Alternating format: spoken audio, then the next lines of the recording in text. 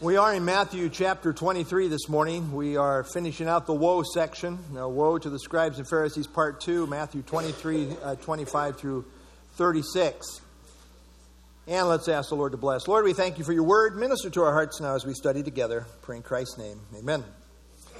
Note on the overhead, the theme of Matthew is Christ the King, and we are still finishing out that section on the formal rejection of the King in chapters 21 through 23. Well, in our study today, we are in the last week of Christ's earthly ministry, which involved a series of conflicts between Jesus and the religious leaders of Israel. I mean, they did their best to try and stump Jesus with gotcha questions, and yet they were unsuccessful. Then it was Jesus' turn. He asked them why the Messiah, the son of David, was called Lord by David in Psalm 110, which left them speechless. Then we have this followed up in Matthew 23, in which essentially the entire chapter is given over to exposing and denouncing these hypocritical religious leaders. They were really spiritual poison for the nation of Israel, although they made themselves out to be the spiritual elite. Notice just a few things by way of review here in terms of the outline of Matthew 23. He first exposes the scribes and Pharisees, first 12 verses. And then in this long section, in verses 13 through 36, we have 7 woes of judgment pronounced on the scribes and the Pharisees. And finally, Lord willing, next week we'll finish out the fate of Jerusalem as Jesus spells it out there. Well, he began by exposing them, and he described them as self-made hypocrites, legalistic, unmerciful, piously self-promoting, selfish, and self-exalting. Not a very good description. And then we noticed the woes last time in our study. In verses 13 through 24, woe to the scribes and Pharisees. What are they doing? Why? Why are these woes pronounced on them? Well, they are hindering those entering to go into the kingdom. They exploit the vulnerable, widows. They are hell raisers in the sense that they turn converts into twice the sons of hell as themselves. They are vow breakers, have a very small view of God and really what's involved in making a vow to God. And they were inconsistent legalists. But Jesus is only at this point about halfway through in dishing out the woe pronouncements against these scribes and Pharisees. So we pick it up today. Matthew 23, verse 25. Woe to you, scribes and Pharisees, hypocrites! For you cleanse the outside of the cup and the dish, but inside they are full of extortion and self-indulgence. Woe is a pronouncement of judgment that is indicative of forlorn misery. Miserable judgment is headed their way. Now, repeatedly, all the way through chapter 23, Jesus has in his sights the scribes. That is, the educated religious lawyers and teachers. And the Pharisees, who were the religious conservatives, who were also very legalistic. The word Pharisee, by the way, means separated one. Both the scribes and the Pharisees, as a general rule, were full of religious pride. And they saw themselves as the spiritual elite. But Jesus put his finger right on their most basic problem, calling them hypocrites. Now, the word hypocrite means one who plays a part. It was used in the theater of an actor. It's the idea of being a pretender or an actor. Religious hypocrites pretend to be real, but they are phony. They lead double lives. As emphasized by Jesus, hypocrisy was the key defining trait of these religious leaders. I mean, it's always serious, but it's really serious when you have religious leaders full of hypocrisy. In their hypocrisy, they made the outside look good with all their legalistic rule keeping. Very concerned about all these little rules. But the problem was inside. Does this ever happen at your house?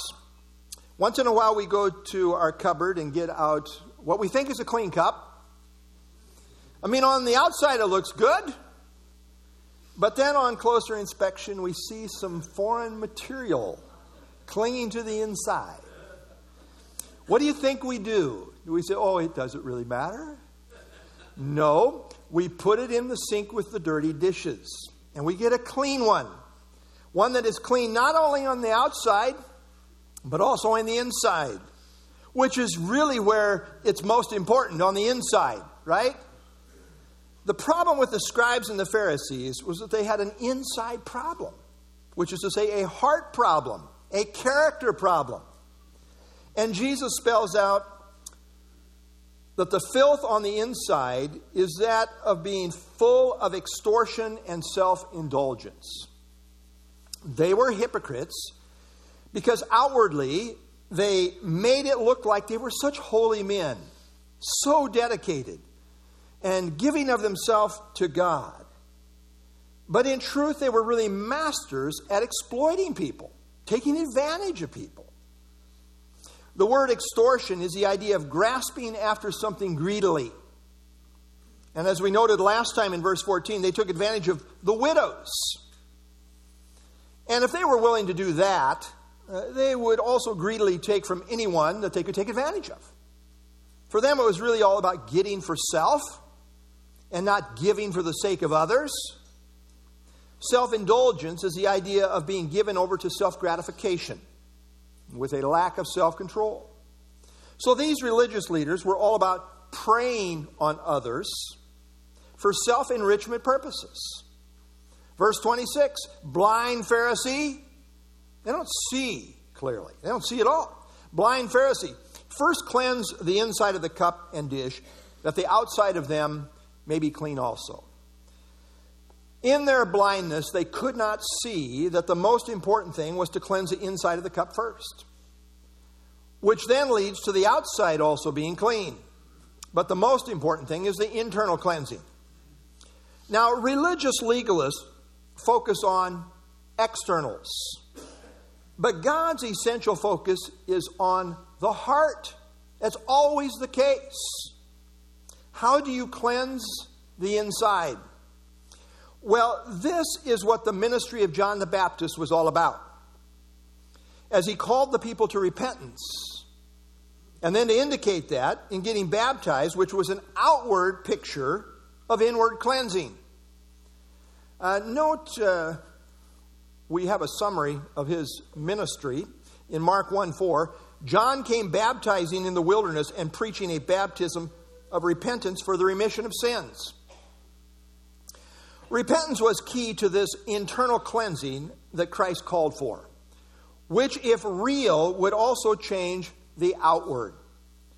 That's the order. First the inward, and then the outward.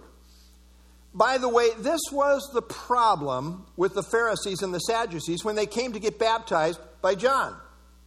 He saw through them that they were just about another outward ritual. But the real essential thing was internal repentance, which they were not willing to do. Note what happened when they came. Matthew 3:7-8. But when he saw the Pharisees and the Sadducees coming to his baptism, he said, "Brood of vipers." You know, somebody comes to you for baptism. That's kind of isn't that kind of rude? "Hello, brood of vipers. What are you doing here?" He said to them, they're coming to his baptism. And he says to them, "Brood of vipers, who warned you to flee from the wrath to come? Therefore bear fruits worthy of repentance." You see, they missed the real issue, which was repentance. They were wanting to just make it about an outward ritual. And John says, no, the real issue is repentance. Verse 27. "Woe to you, scribes and Pharisees, hypocrites! For you are like whitewashed tombs, which indeed appear beautiful outwardly, but inside are full of dead men's bones and all uncleanness." Now, these religious leaders were sticklers for avoiding outward defilement. Every year before Passover, they would make sure the tombs were whitewashed and shining very brightly, so that no one might inadvertently touch one and thereby be defiled ceremonially. and because of that, not be allowed to partake in the Passover festivities.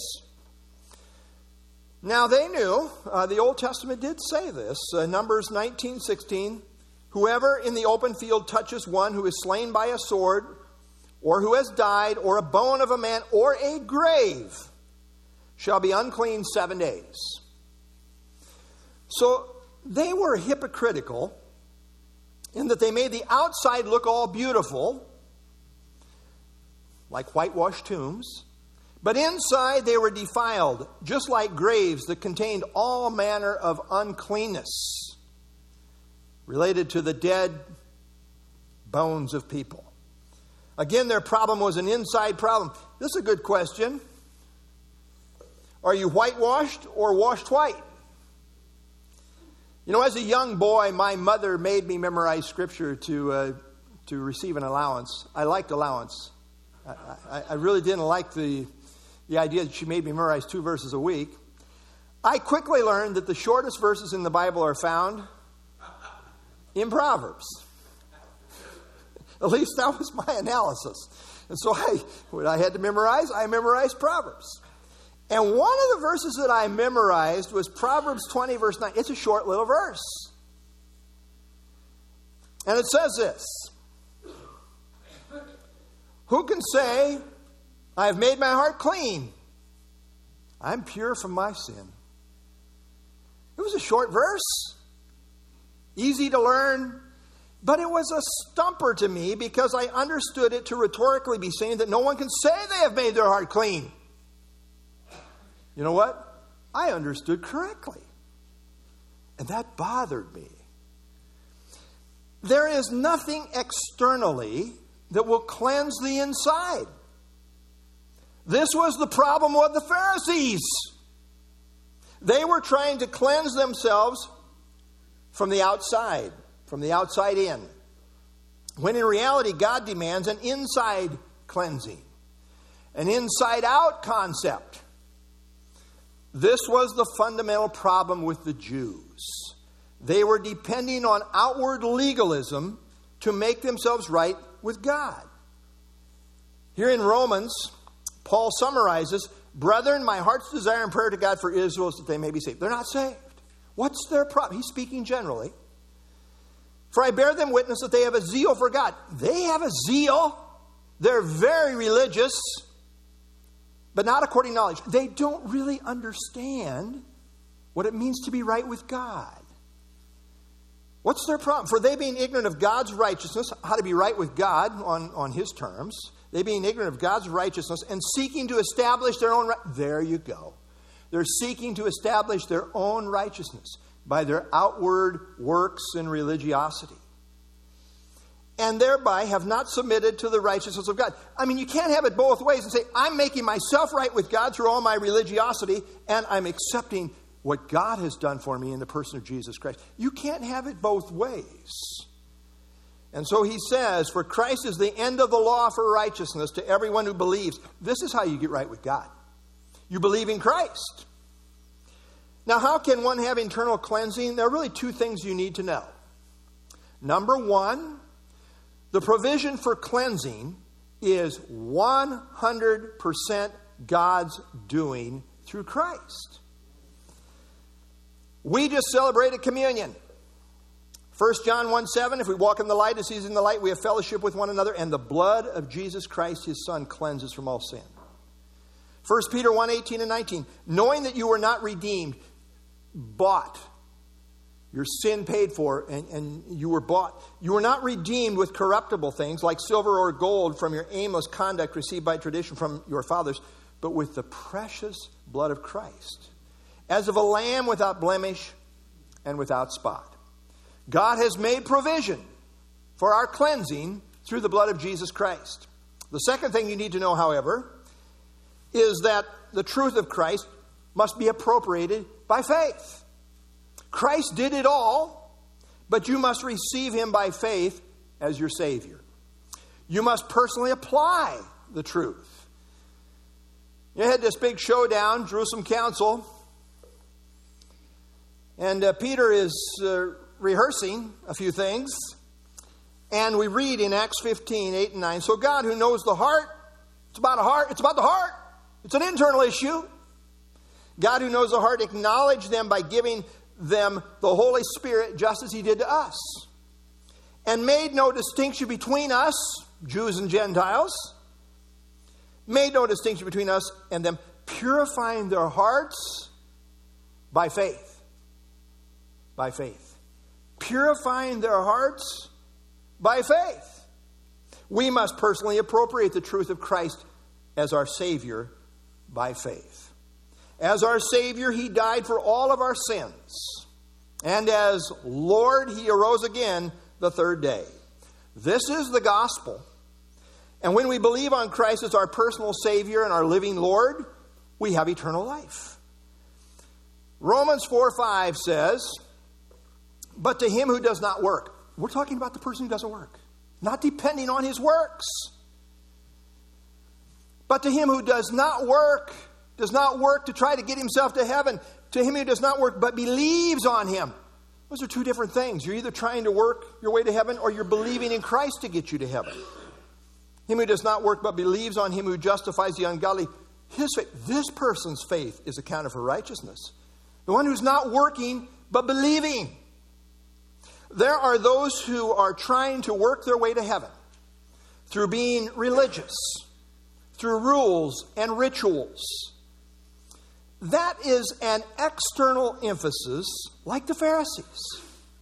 In contrast, a true saving faith is all about the heart. Saving faith does not depend on any of my works to save me, but rather believes in Jesus alone for salvation. This is the person who has saving faith and not the one trying to work their way to heaven. So here's the question. Are you trusting in externals like religious rituals or sacraments to cleanse you from sin? Or are you solely believing in Christ as your Savior? Don't be a Pharisee, majoring on the externals, but inwardly being full of uncleanness. Only a faith that trusts in Jesus alone for forgiveness will get you to heaven. One of my favorite songs is, Are You Washed in the Blood? Have you been to Jesus for the cleansing power? Are you washed in the blood of the Lamb? Are you fully trusting in his grace this hour? Are you washed in the blood of the Lamb? Behold the Lamb of God, John announced, who takes away the sin of the world. In the book of Revelation, we read about the Lamb's book of life. It's Jesus' book. It's the Lamb's book. And it's a book of life. All those who truly trust in Jesus, the moment they come to trust in him as their Savior, have their name written down in this book. It's the Lamb's book because only those who trust in Jesus as the Lamb of God who takes away the sin of the world have their name written down there. It's Jesus' special book, and when you put your faith in him as Savior and Lord, he writes your name down there. Let me ask you this morning, is your name written down in the Lamb's book of life? That will be the ultimate issue in eternity. So, are you whitewashed? Or are you washed white in the blood of the Lamb? The difference is between heaven and hell.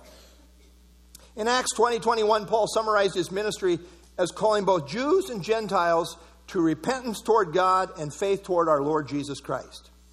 In repentance, we acknowledge our sin problem before God and our desire to be right. In faith, we find the answer to our sin problem in Jesus alone, who is the Savior of all who believe in him. Verse 28, even so, you also outwardly appear righteous to men, but inside you are full of hypocrisy and lawlessness. Oh, they put on a real show outwardly, but inside they were full of hypocrisy and lawlessness. Again, hypocrisy denotes deception and pretense. Lawlessness denotes behavior that has no real regard for God's authority. They claim to be all about God's law, but inside they were hypocritical rebels who paid more attention to their own legalistic rules than to the weightier matters of God's law involving justice, mercy, and faith. Ed Glasscock says the irony of this is that those who prided themselves in the law were condemned for not being under control of the law. Lawlessness denotes they're doing their own thing instead of truly following God. And by way of application, I think we see this often in the church at large today, where people are really about following their own rules instead of truly following what God says, which is really the spirit of legalism, which now I'm all of a sudden going by man-made rules instead of what God really says. I read an article this week about love. And the question was asked, when people walk into church off the cultural street here in the Western world, what do they think love is? And the person they were interviewing responded this way.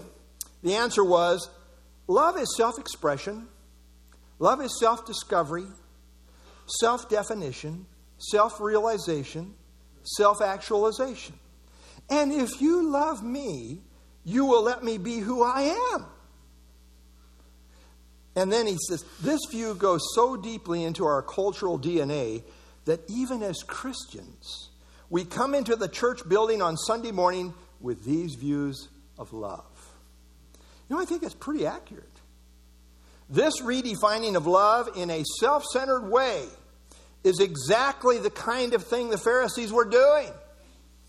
It really amounts to twisting God's word to where now everything revolves around self. Selfism is really what defined the Pharisees, which at core was what their lawless hypocrisy was all about. They pretended it was all about God. That was outwardly. When in their hearts it was really all about them. When religious selfism rules a person, it really amounts to a type of Pharisaic hypocrisy and lawlessness. Verse 29, woe to you scribes and Pharisees. I mean, he's really letting them have it. This is crucifixion week. This is passion week. Things have been building to a head. Did Christ cower and say, oh, please go easy on me? Oh, no. He's letting them have it. All 7 barrels.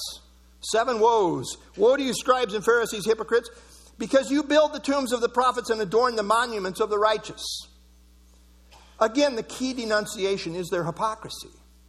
You see, outwardly, they really made over the dead prophets, elaborately building up and decorating their tombs.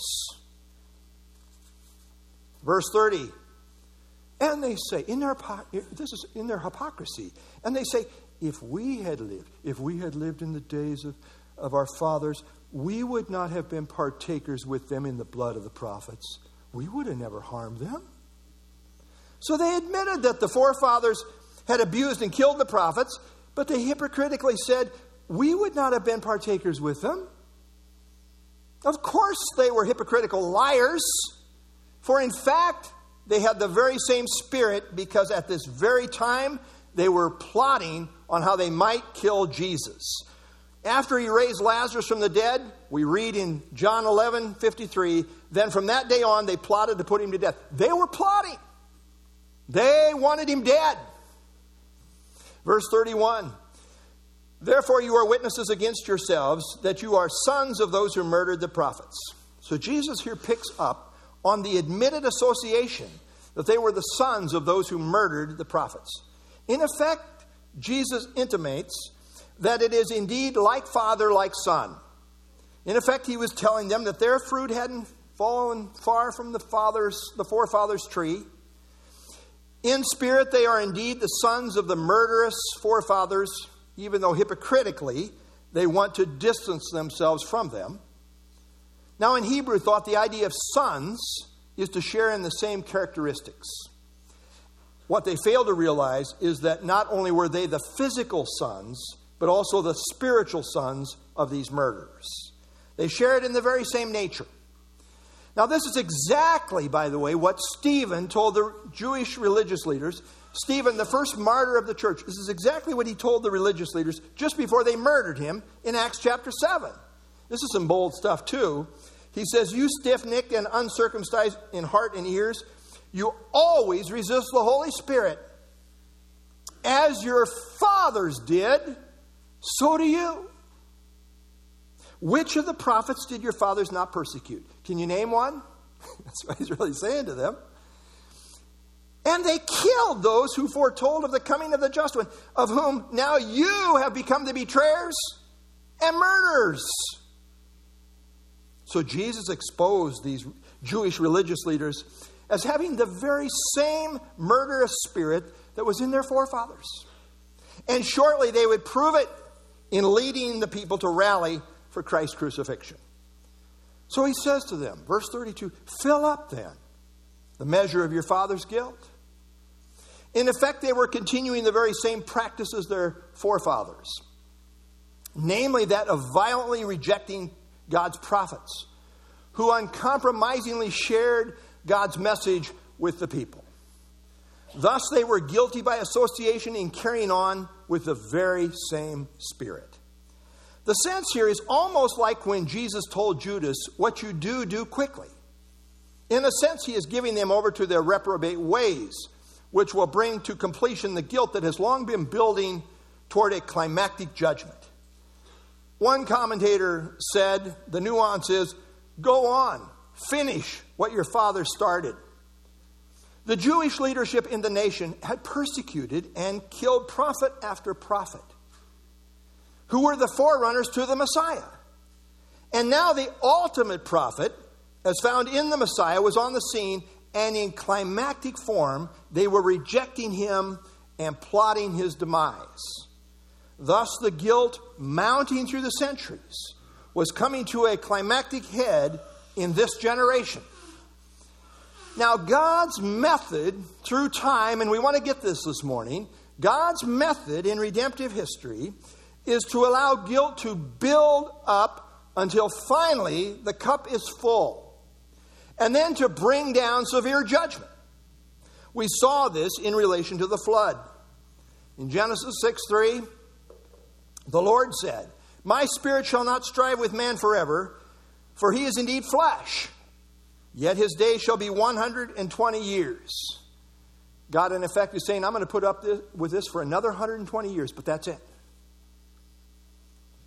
God was continuing to give some space until the cup of iniquity was full. In Genesis 15, as God is talking to Abram, he said to him in verse 13, he said to Abram, know certainly that your descendants will be strangers in a land that is not theirs. He's talking about when they would be down in Egypt for 400 years.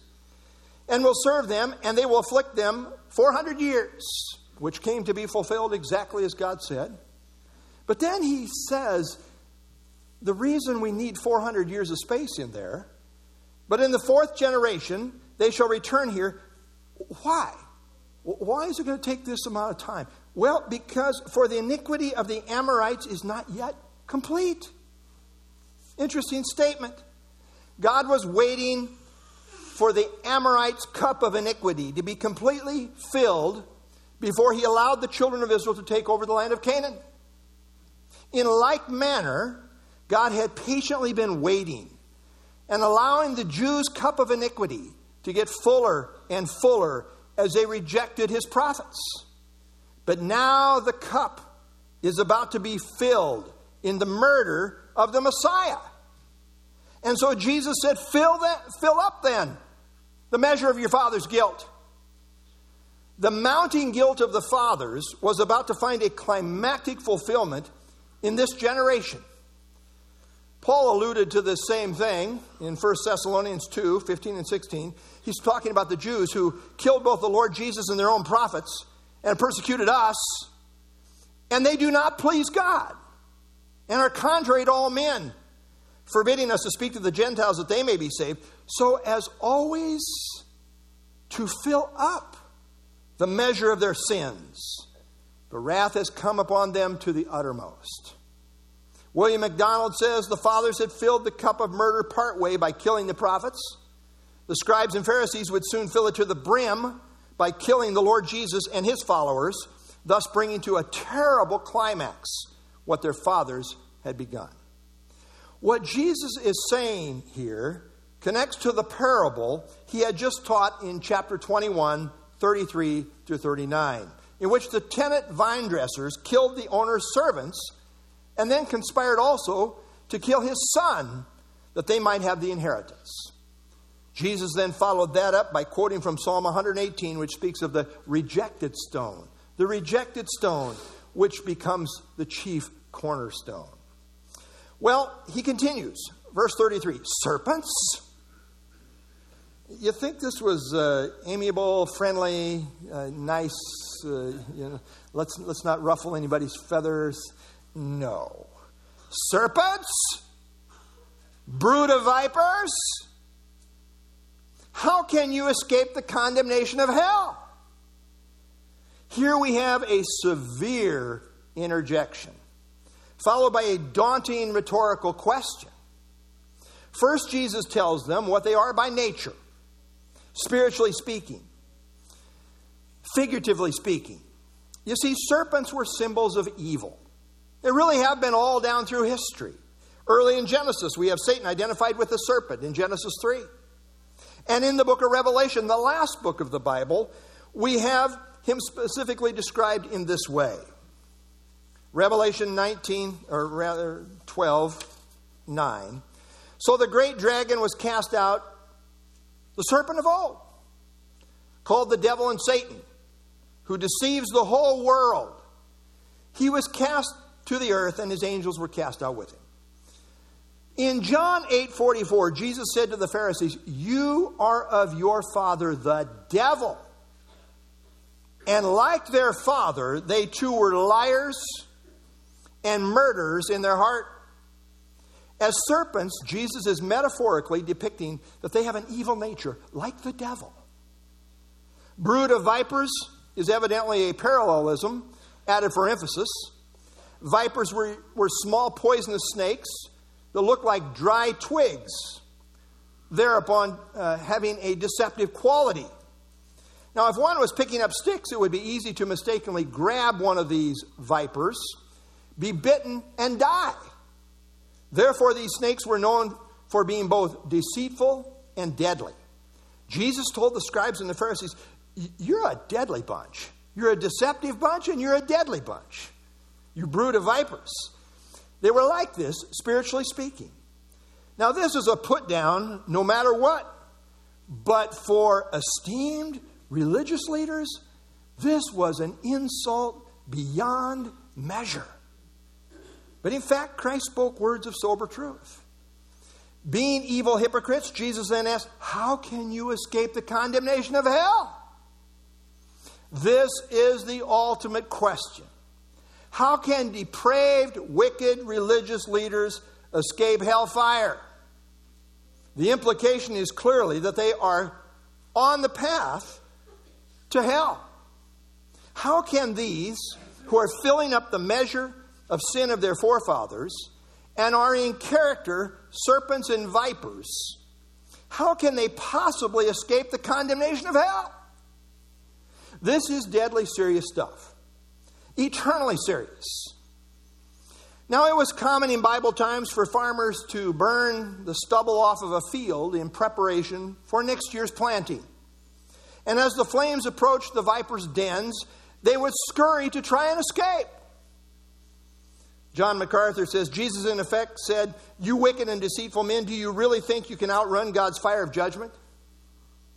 Here again, Christ used the Greek word Gehenna, which is translated here as hell.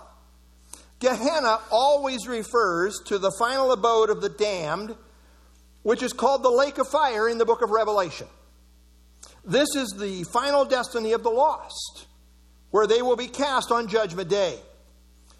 Now, right now, when unsaved people die, their souls go to a temporary holding place of torment called Sheol in the Old Testament, translated as Hades in the New Testament. So here's what we're talking about. Sheol is the Old Testament Hebrew word. Hades is the New Testament Greek word. And there were two compartments, as we find in Luke 16. There was a place of paradise, Abraham's bosom, as it was called. In the Old Testament, this is where the Old Testament saints were. It's empty now because we believe Christ at his resurrection took them back to heaven. Hebrews would emphasize that.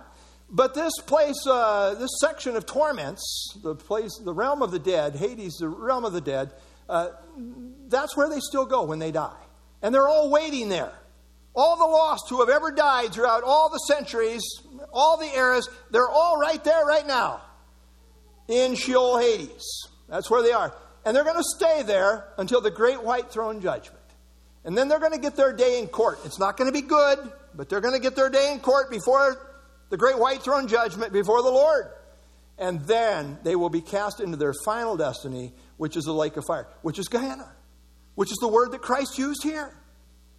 In Mark 9:43, Christ described Gehenna as a place of fire that shall never be quenched, a place of unending torment. Christ is telling these religious leaders, these esteemed religious leaders, in no uncertain terms, that they are on their way to an eternal hellfire, and rhetorically asking them how they shall escape. How are you going to get away from this? But even here, there was some grace offered. After asking them how they could escape hellfire, Jesus in effect told them. He told them how, as seen in the next verse, verse 34. Therefore, in view of the need to escape, therefore indeed I send you prophets, wise men, and scribes. Some of them you will kill and crucify. Some of them you will scourge in your synagogues and persecute from city to city. Here was the way of escape. If they could only see it. It was in Christ sending them prophets, wise men, and scribes who would convey to them God's truth in the gospel by which one can be saved. The warning was severe, but the way of escape was clearly being presented to them by these emissaries of Christ whom he would send. Now, the language here of prophets, wise men, and scribes is really couched in the language of the Old Testament. But everyone agrees that Christ evidently has in view his apostles and their early church prophetic ministry, which was an extension of Christ's ministry. And people like Stephen, who spoke with irresistible wisdom, as seen in Acts 6 and 7. And also people like Philip the evangelist, also in the book of Acts. This category of people clearly brought forth the message of Christ with power following the resurrection, which served as a further powerful witness to the whole of Israel. Thus, the way of escape was clearly made known. By the way, John the Baptist used this very same language when he called the Pharisees and the Sadducees brood of vipers in Matthew 3:7. He too solemnly warned them, saying, "Who warned you to flee from the wrath to come?" But then he also included a measure of grace, saying, "Therefore, bear fruits worthy of repentance." And in so doing indicated the way of escape was via repentance. Sadly, these religious leaders, with rare exception, there was Nicodemus, there was Saul, who became Paul, the Apostle Paul as we know him. There were some exceptions. But these religious leaders, with rare exception, were not willing to listen and instead responded exactly the way Christ said they would. When he said, "Some of them you will kill and crucify. Some of them you will scourge in your synagogues and persecute from city to city." This is a prophetic commentary on what happened in the book of Acts. It came to pass exactly as Christ predicted. These religious leaders then took the lead in persecuting Christ's special witnesses following the resurrection. The night before he was crucified, Christ warned his disciples of this very thing. Notice what he said to them. Oh, I guess I forgot this. Yeah, there's where I want to be. John 16:2 and 3. "They will put you out of the synagogues. Yes, the time is coming. Whoever kills you," he's speaking to his apostles, "whoever kills you will think that he offers God service." We're serving God and killing you. They're going to think they're serving God. "And these things they will do to you because they have not known the Father nor me." Ed Glasscock says the statement, "you will kill," was to draw attention to their guilt, even as their fathers were guilty of killing those sent them from God. Their boast of verse 30, "we would not have been partakers with them," was thus exposed. This prophecy of persecution of Christ's servants was clearly fulfilled in the book of Acts. And the consequences of this accumulative rejection will be as follows. Verse 35. That on you may come all the righteous blood shed on the earth, from the blood of righteous Abel to the blood of Zechariah, the son of Berechiah, whom you murdered between the temple and the altar. The blood of the righteous refers to people of true faith who were martyred throughout the Old Testament era.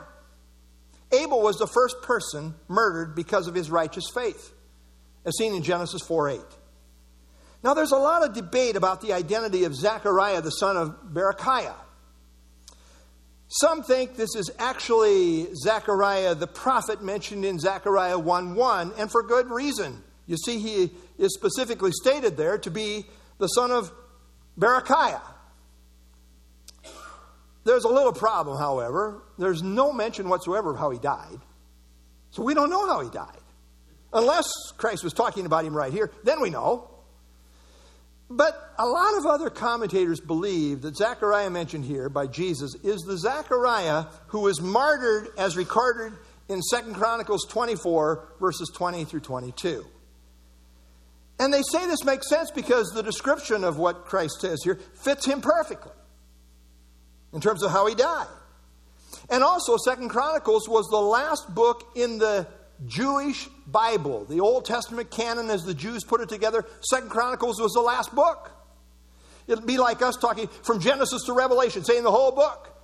If you're talking about the whole Hebrew Bible up to that point, this would be the whole Hebrew Bible. The problem is that Zechariah in 2 Chronicles 24 is said to be the son of Jehoiada and not that of Berechiah.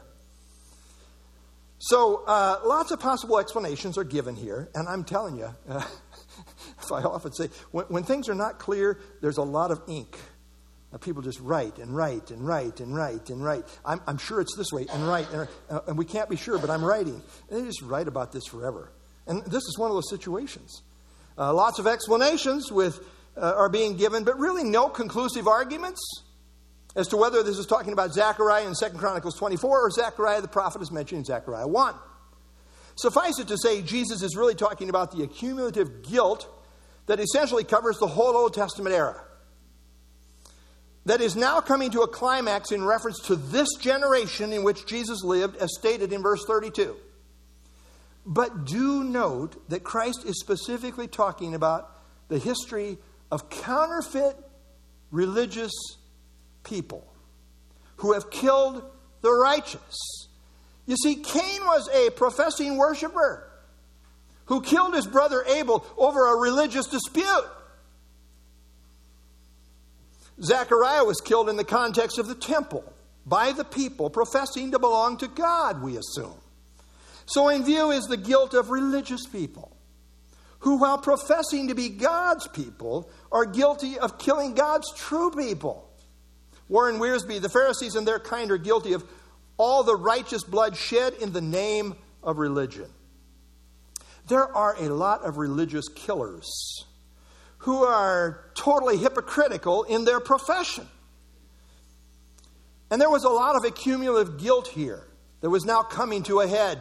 John MacArthur says, the scribes and Pharisees had all the accumulated revelation of the Old Testament, and for 3 years they had even received the perfect revelation of God's own Son.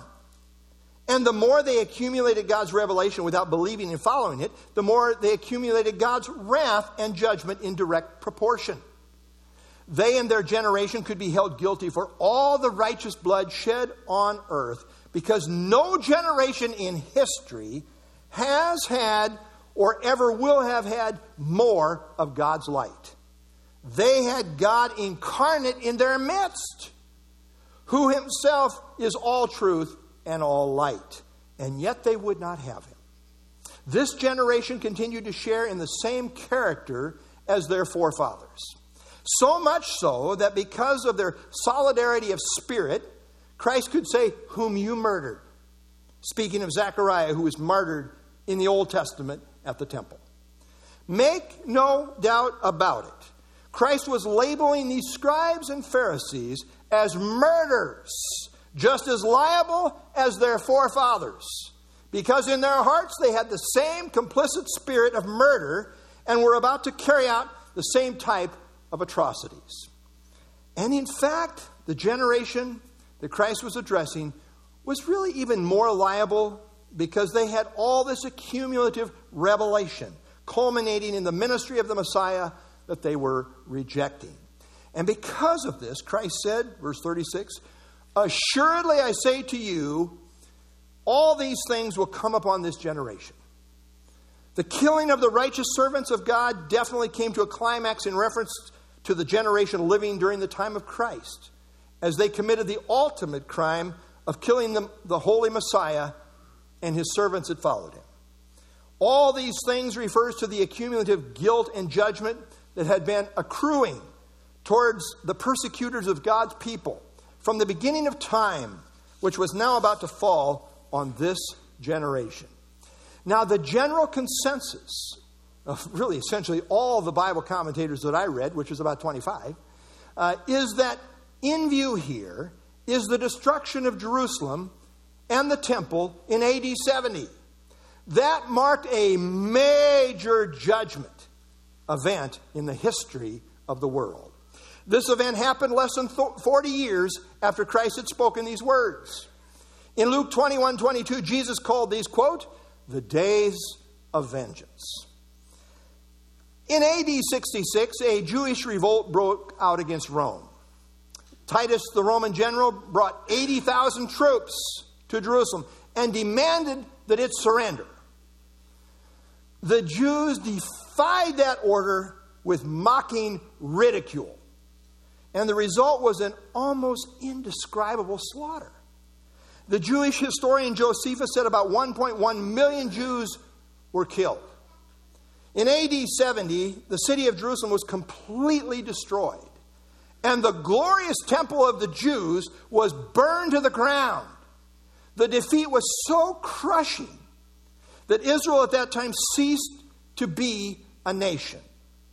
This began the time of worldwide dispersion for the Jews as they began to scatter and were persecuted almost everywhere they went, which eventuated in them being scattered throughout the entire world.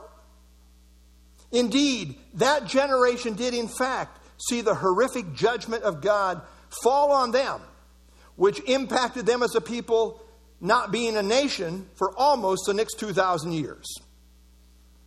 In Deuteronomy 28, God promised blessing upon Israel for obedience and curses for disobedience. In Leviticus 26, there are 5 stages of discipline for the disobedient people of God, Israel, with the final state involving expulsion from the land. This was the most serious form of discipline. I want you to see this in Leviticus.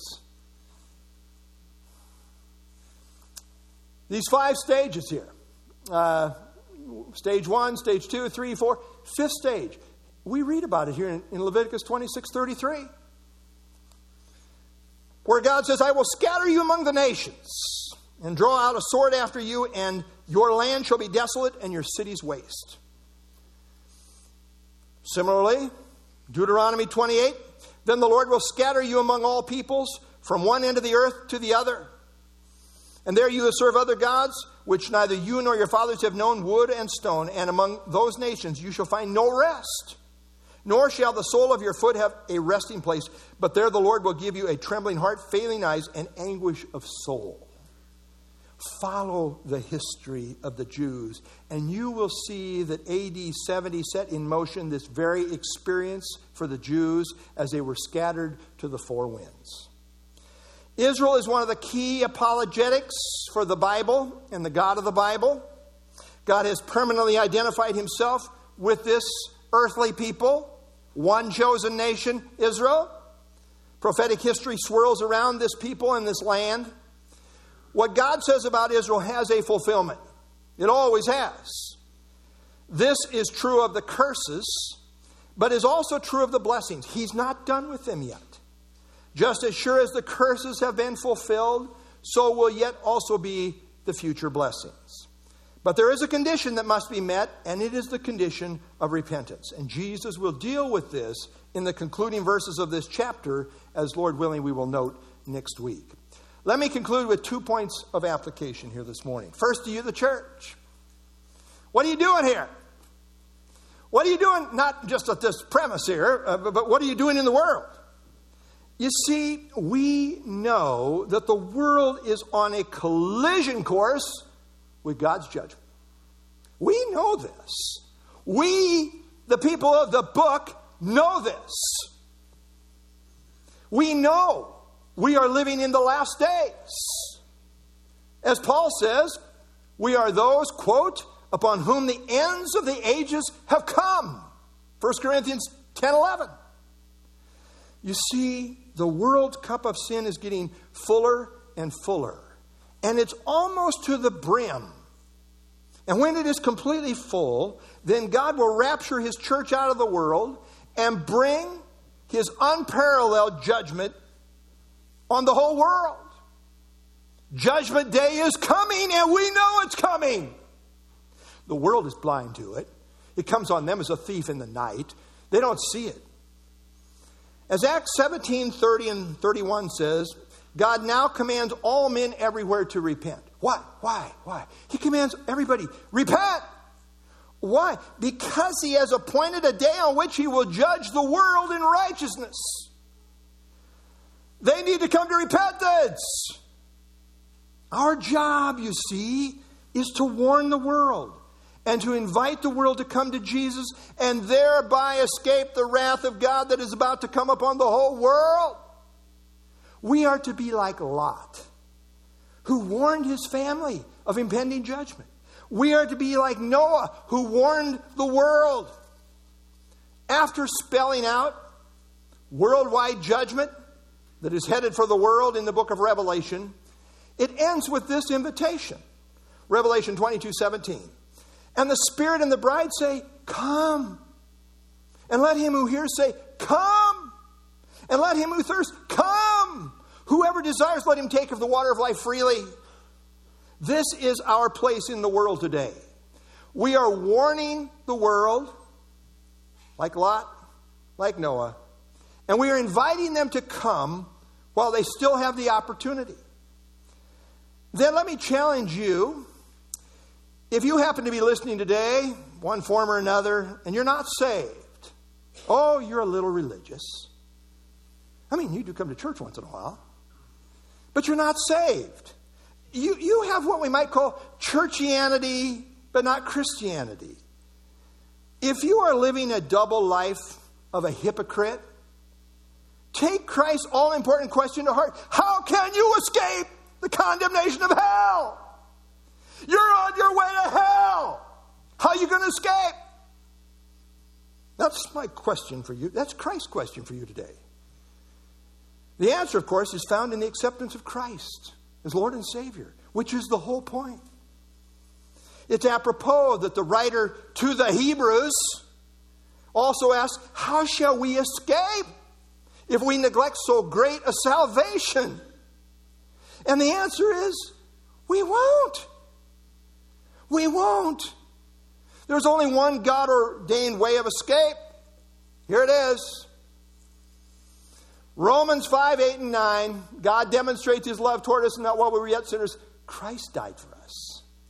Much more than having now been justified by his blood. This is how we are made righteous before God. We're justified by his blood. We shall be saved from wrath through him.